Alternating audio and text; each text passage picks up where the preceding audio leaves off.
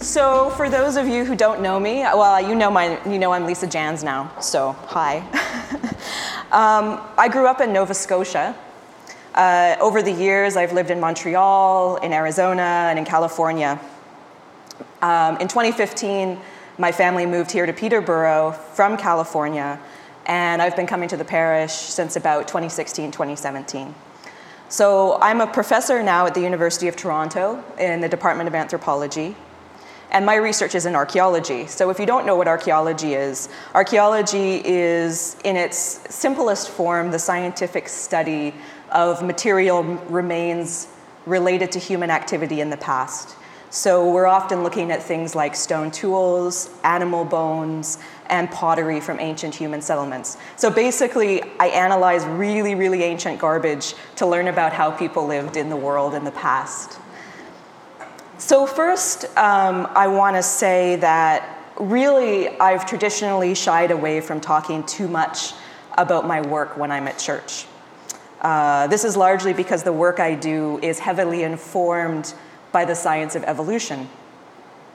The work that I do is entirely predicated on the assumption that the Earth, as it is today, evolved over 4 billion years, and that fully modern humans evolved about 200,000 years ago, having diverged 4 million years ago from a shared ancestor with chimpanzees. So this is not something that's necessarily comfortable to a lot of people in the church community.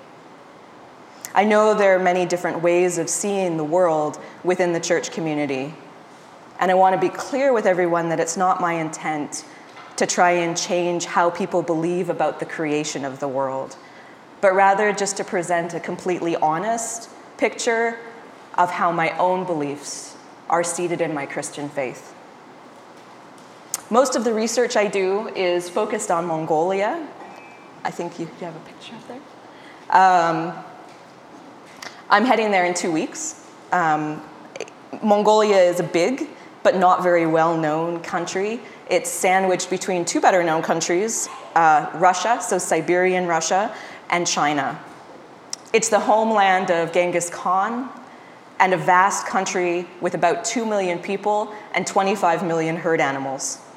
So most of the people in the countryside are pastoralists, which means they make a living from keeping herd animals like horses, cattle, sheep, goats, and camels. Now, I've been working in Mongolia and other parts of East Asia for over 20 years.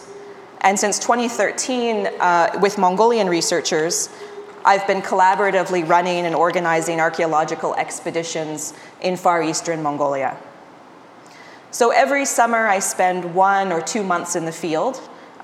With my Mongolian collaborators, I co-direct excavations of ancient human settlements and sometimes burials. These settlements date from between 35,000 years ago to up to 2,000 years ago. And they include some of the first fully modern humans to arrive in East Asia. We look at their stone tools and animal bones that they left behind after their meals. I study ancient hunter-gatherers, especially from about 8,000 years ago, as well as the earliest pastoralists, so the first herders that came to Mongolia. These are the cultural ancestors of modern Mongols.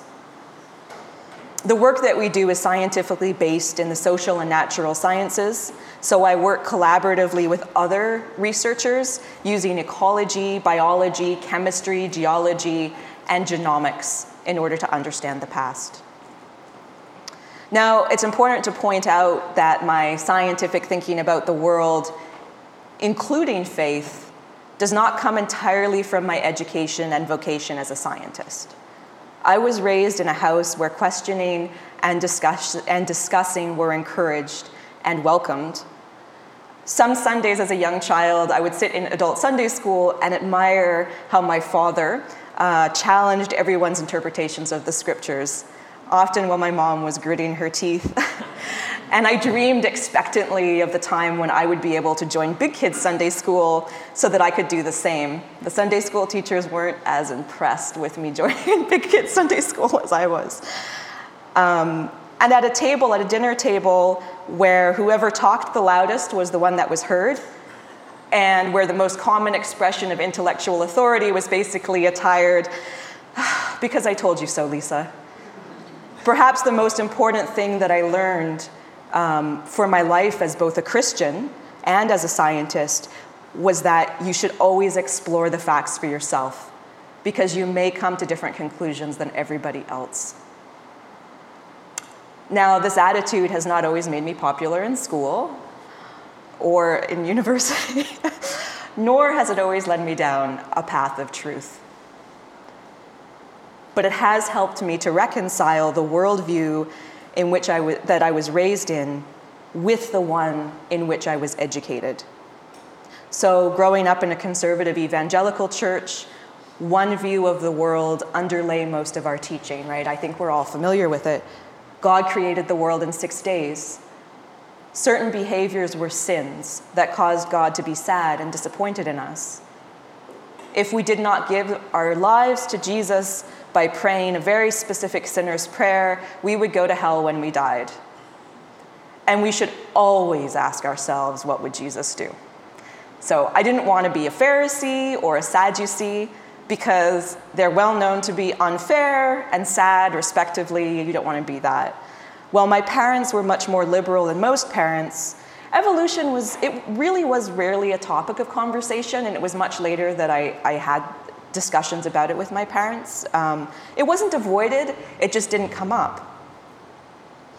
I was warned by the church that when I went to university, they would try and convince me that evolution was real, that humans evolved from apes, and I should always be on my guard about that. So I used to play out in my head exactly how I would challenge that teaching if it was ever given to me, how I would argue for the worldview of my church upbringing.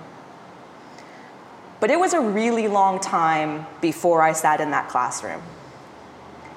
And many things in my life had changed. When I was 16, I started dating a boy from the reservation and hanging out with his townie friends who were all skaters. This wasn't the modern, clean, upper middle class kind. These were real skaters with dyed hair, piercings, rough language, and too many acid trips in grade 10. This is a shout out to my friend Eric. Whether my parents trusted me or they simply were too tired of parenting, because I was the youngest, we usually, at some point, your parents are tired of parenting. Maybe were too tired to be worried about it, but they were supportive. More likely, it may be because these friends didn't drink, and I had gotten into some trouble with that the year before, and so they were kind of relieved, actually, for me to be hanging out with these kids. Truthfully, my boyfriend and his group of friends changed my life in really profound ways, in ways that are still touching me today. All of them positive. For the first time, I felt loved, protected, and accepted, even liked, for both my eccentricities and my innocences. Around that same time, I started to hear and observe the way that my friends were treated and talked about by people who were supposed to be servants of God. I started to see how being a Christian in that world meant conforming to a particular set of social norms that seemed to have little to do with Jesus, even though he had long hair in all the pictures, just like my friend Eric, and a lot to do with excluding people who were different. I started feeling like I didn't belong and mostly dropped out of church for the next decade. Or I would come late, sit in the back, and leave before anyone could talk to me. Not that they usually tried. But I never dropped away from God. I've been reading the Bible since I could read, and speaking to God every night before bed has been a ritual that I remember doing even as a toddler. I prayed the sinner's prayer when I was 4. After I left the church, my understanding of theology was mostly based on my own reading of the Bible. When I was 19, I decided to go to university to study anthropology. The 2 required courses in the first year were focused on the biological and cultural evolution of humans. So 14 weeks tracing the journey, or I guess 2 courses, so 28 weeks, tracing the journey from proto-chimpanzees in Africa to Middle Eastern farmers. There remained a lingering sense that I might have to protest. Not an unfamiliar feeling for me, of course. But I sat and carefully listened. And the truth was that it all made much more sense than most of what had been presented to me in church. And it was clear that there was ample evidence to support these teachings. So rather than arguing that the devil had planted fossils to trick us into believing in evolution, I reasoned that if God is truth, then God must be in this too. And that filled me with awe, to think about how great God's plan for the world was, that his creation could span 4 billion years and still be evolving, the way that all species were formed from one single-celled organism meant that every single living thing on Earth was related to one another, and not just to one another, but to the entire universe. I learned that the entire planet and beyond contained lives that had shaped each other and fit perfectly together, and that all of our collective and individual strengths and weaknesses actually worked in tandem to create an ever-growing, ever-changing planet and universe. That at each moment, each organism was experiencing things that allowed them to meet the challenges of the future and pass on these learnings to their offspring. Not so that the world can keep developing or getting better per se, but simply so that we can stay in step with one another, so we can continue to fit together. That the strengths and weaknesses of our fellow plants and animals will always fit with one another, and that these strengths and weaknesses create a cohesive whole, a perfection that is filled by and formed by flaws. As we read in 1 Corinthians 15, 39 to 41, all flesh is not the same. Men have one kind of flesh, animals have another, birds another, and fish another. There are also heavenly bodies, and there are earthly bodies. But the splendor of the heavenly bodies is one kind, and the splendor of the earthly bodies is another. The sun has one kind of splendor, the moon another, and the stars another, and stars differ from star in splendor. When Aaron suggested that I speak, he suggested that I talk about how my life as a scientist informs my theology. But I'd like to go a step beyond that to say that my life as a Christian also deeply informs my science.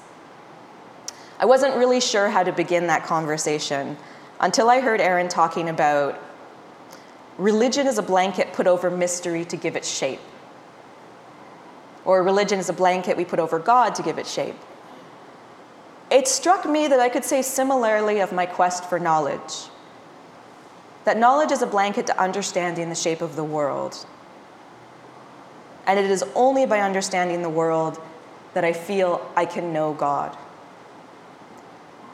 As a Christian that is also a scientist, I've always compared what I've discovered about the world to what I read in the Bible. One of my deepest passions is to understand that world because I know that the shape of God is underneath all knowledge. Each person who longs to understand the world chooses a different way to accomplish this. For me, it is through a deep time understanding of the earth and the role of humans in that world. Occasionally, I'm reluctant to say that I'm an archaeologist, because the importance of the knowledge archaeologists have to tell people about the world's often lost in Hollywood images like Indiana Jones or Lara Croft, or equally in Christian circles with heretical beliefs in a too ancient world. The truth is that a well-educated archaeologist is in a position, if we can figure out how to talk to people who aren't academics, to tell you things about the trajectory of human life and human society that you may never have imagined. I was trained to understand how humans evolved from other apes over 4 million years within the context of continuously changing animal life and climate. I know enough about history to explain how great civilizations have risen and fallen over the past 4,000 years, and made some good guesses about why. As a human paleoecologist, I can explain how the world we live in, including what we see as a totally wild landscape, are actually largely the product of coevolution between humans and plants and animals, and I can explain why farming developed in some places and not in others. Of course, since I spend all my time learning these kinds of things, there's a lot of things that I have no idea about, and I don't want to embarrass myself by getting into that. What I've learned from these things has formed my belief about the shape of God. I believe that God created our world and that everything in it tells something of him. Each of the things that I believe to be fundamental truths are supported by the natural world and by the Bible. And two of these I want to talk about in more detail. The first is love. For many types of animals, love is the beginning of new life and what helps the community survive and thrive. When I see mother animals in a field with their babies, I see the depth of love that God has placed in the world. When I see how deeply intertwined are sex and the nurturing of children, how hormones, memory, and sexual desire outside of seasonal mating in humans have evolved to allow monogamy, not just in humans, but also in wolves and parrots. It's incredible to me how deeply placed love is in the world that God created. And when you see how social animals like bees put aside their own safety to help those in their communities, you can see the evolution of what we think of as love in humans. When we see the careful burial of a 9-year-old Neanderthal child from 300,000 years ago, or the loving burial of disabled individuals who were clearly cared for throughout their lives despite being barely mobile, we see how God has filled his world with love and made humans one species, but not the only one, profoundly capable of expressing caring and love. In fact, the more intelligent an animal is, the more we see behavior that can be described as loving. And though the importance of love through caring is expressed throughout the Bible, perhaps no deeper expression of caring for others and love is expressed than in the example of a father sacrificing the life of his only child for the enlightenment of humankind. Which brings me to the second, death and violence. This is a harder one for people to accept, and I believe that God made a world that is filled with death and violence. But I do not believe that it was accidental. God takes life, and he gives life, and his wisdom is beyond understanding.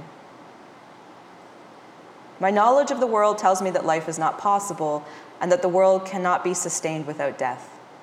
Death is required for the whole community to thrive, just as we thin and weed plants. So God does his work in us. And when we stop him from his work, we all suffer through famine, war, and poverty. Death is necessary in order for life to continue. When an animal does not want to die, death is violent. And when humans are without love, this imbalance has the potential to create violence among us. Our perception of violence is shaped by our worldview, not God's. God shuts off opportunities to create better ones, not necessarily better for us, but for the world. God is endless and timeless, and his patterns are meaningful beyond what we have the ability or right to judge. But we are not God, and he doesn't give us permission to do the work of violence. He's made us as creatures whose intelligence, capacity for empathy, and desire for healing allow us to counter the violence of his love, the violence of his creation with love. For that reason, I see love and violence as deeply interwoven. Actions of love can prevent violence, and the reality of violence makes love even more beautiful because of its ability to heal. Just as violence reverberates through the generations, so too does love. Moreover, death is deeply beautiful because of the life that comes from death. Even if we're speaking in a completely literal way, the process of death and decomposition are fundamental for the birth of new planets and animals, and for the cycling of nutrients, minerals, and energy through Earth's biosphere. The devastating consequences of stopping death can be seen in the massive overpopulation of our planet, including both the environmental disasters resulting from famines and wars that have resulted from the human desire not just to heal, but to avoid death, sometimes through violence. Unlike any other organisms on the planet, humans have free will, the ability to act outside their instincts. I believe that God gave us this power not to harm, which is what animals do to one another through their instincts, but the freedom to not harm, or even the power to heal. Why? Jewish tradition explained the fall of man or the emergence of free will as the outcome of misbehavior. Scientists tend to assume it to be the product of a random mutation that proved to be beneficial under evolutionary pressures. But for me, neither of these things accord with what we know about God. God is love, and I believe that he could only have done this out of love. I believe that human free will was created to bring healing to God's world. Only through imperfection could there be perfection. Only through grief can we find compassion. And only through understanding violence can we learn not to be violent. Only through our ability to choose love over harm can we be created in God's image. But I think that the really hard thing is that it's sometimes very hard to know if the actions that we take are loving. God's world uses both life and death, healing and violence. But we're called to be the mitigators of death and violence. Personal choices are not so easy, partially because there's no clear argument on what acting lovingly even means. We can ask ourselves, do my actions propagate more love in the long term? Or do they propagate more long-term suffering? How can we possibly know the answer to this? I believe that the answer to this is that only through knowledge can we understand what actions are loving and what actions will result in more violence. And the path of knowledge can mean different things to different people. Each of us, as a different part of the body of Christ, has different interests and skills and desires different types of knowledge. I desire knowledge about the deep time role of humans in the natural world. Some people desire knowledge of relationships between people and how to be present in the lives of others. I guess I should probably desire knowledge of both of those things. Some people desire knowledge of art and beauty. Others, the knowledge of creating community or knowledge of teaching children. Only by sharing these different perspectives can we truly fulfill God's desire for the world, to create a kingdom on earth. I think that's critical. Only by sharing these different perspectives can we truly fulfill God's desire for the world, to create a kingdom of God on earth. In 1 Corinthians 12 to 28, it said, "The body is a unit.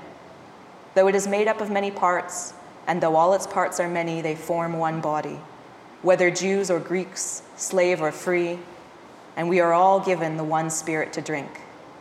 Now you are the body of Christ, and each one of you is a part of it." We need to seek and accept one another's knowledge in order to be whole. And we also need to accept and value our own knowledge, whether it comes from reading, observing, or lived experience. All of these are valid knowledge. Each one of us is an expert in something, regardless of what others believe about us. We know deep down what our knowledge is. Maybe we learned it through hard life lessons. Maybe something we learned in school that we actually remembered because it rang true in our lives. Perhaps it is our own instincts that have proven right over and over again. Whatever the case, these knowledges, our own or others, are sacred. They are why God created humankind as he did, to live in community that's above violence, and by bringing knowledge to one another and the world around us. Moreover, God's example of forethought, in my mind, creating the world in 4 billion years rather than 6 days, sets a prime example for the importance of long-term thinking. The call to think beyond what we want or are capable of creating this week or even in 20 years, but rather to consider what we are creating within our communities for our collective children and future generations. God's example begs us not to turn aside knowledge to serve our animal instincts. In short, this is what being a scientist, an anthropologist of deep time, has taught me about being a Christian. While science can create certain types of knowledge, and this can deepen our understanding of the world and even of God, but it can also become just another source of violence, consuming facts to support unjust ends. Over the past 25 years, it has been my love of God and my desire to learn of him from both the Bible and from his most beautiful creation, the global ecosystem, that has brought me the deepest desire to act with compassion and some guidance in what this might look like. It has been both my faith in God and my learned knowledge of the world that brought me healing through deep loss.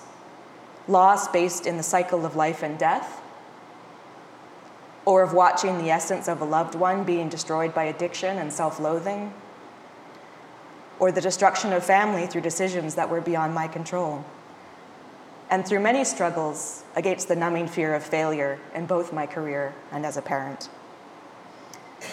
These experiences have reinforced my belief that increasing our knowledge is fundamental to weathering the storm and doing the rightest thing, the thing that most expresses God's love for this world.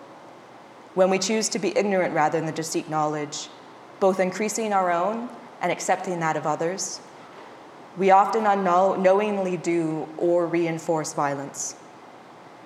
I believe this is what Paul meant when he urged the Romans,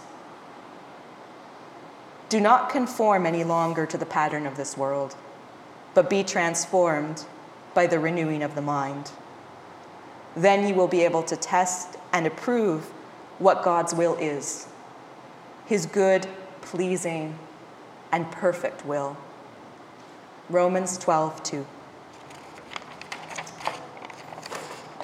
At the same time, as a university professor, I will never argue, or maybe I should say, even as a university professor, I will never argue that gaining knowledge is about going to university. Knowledge means different things to different people, and many types of knowledge can lead to wisdom. Rather, I urge you, each of you, to find your own passion for learning, and in this way to put on the armor of God to be a force of love in the world.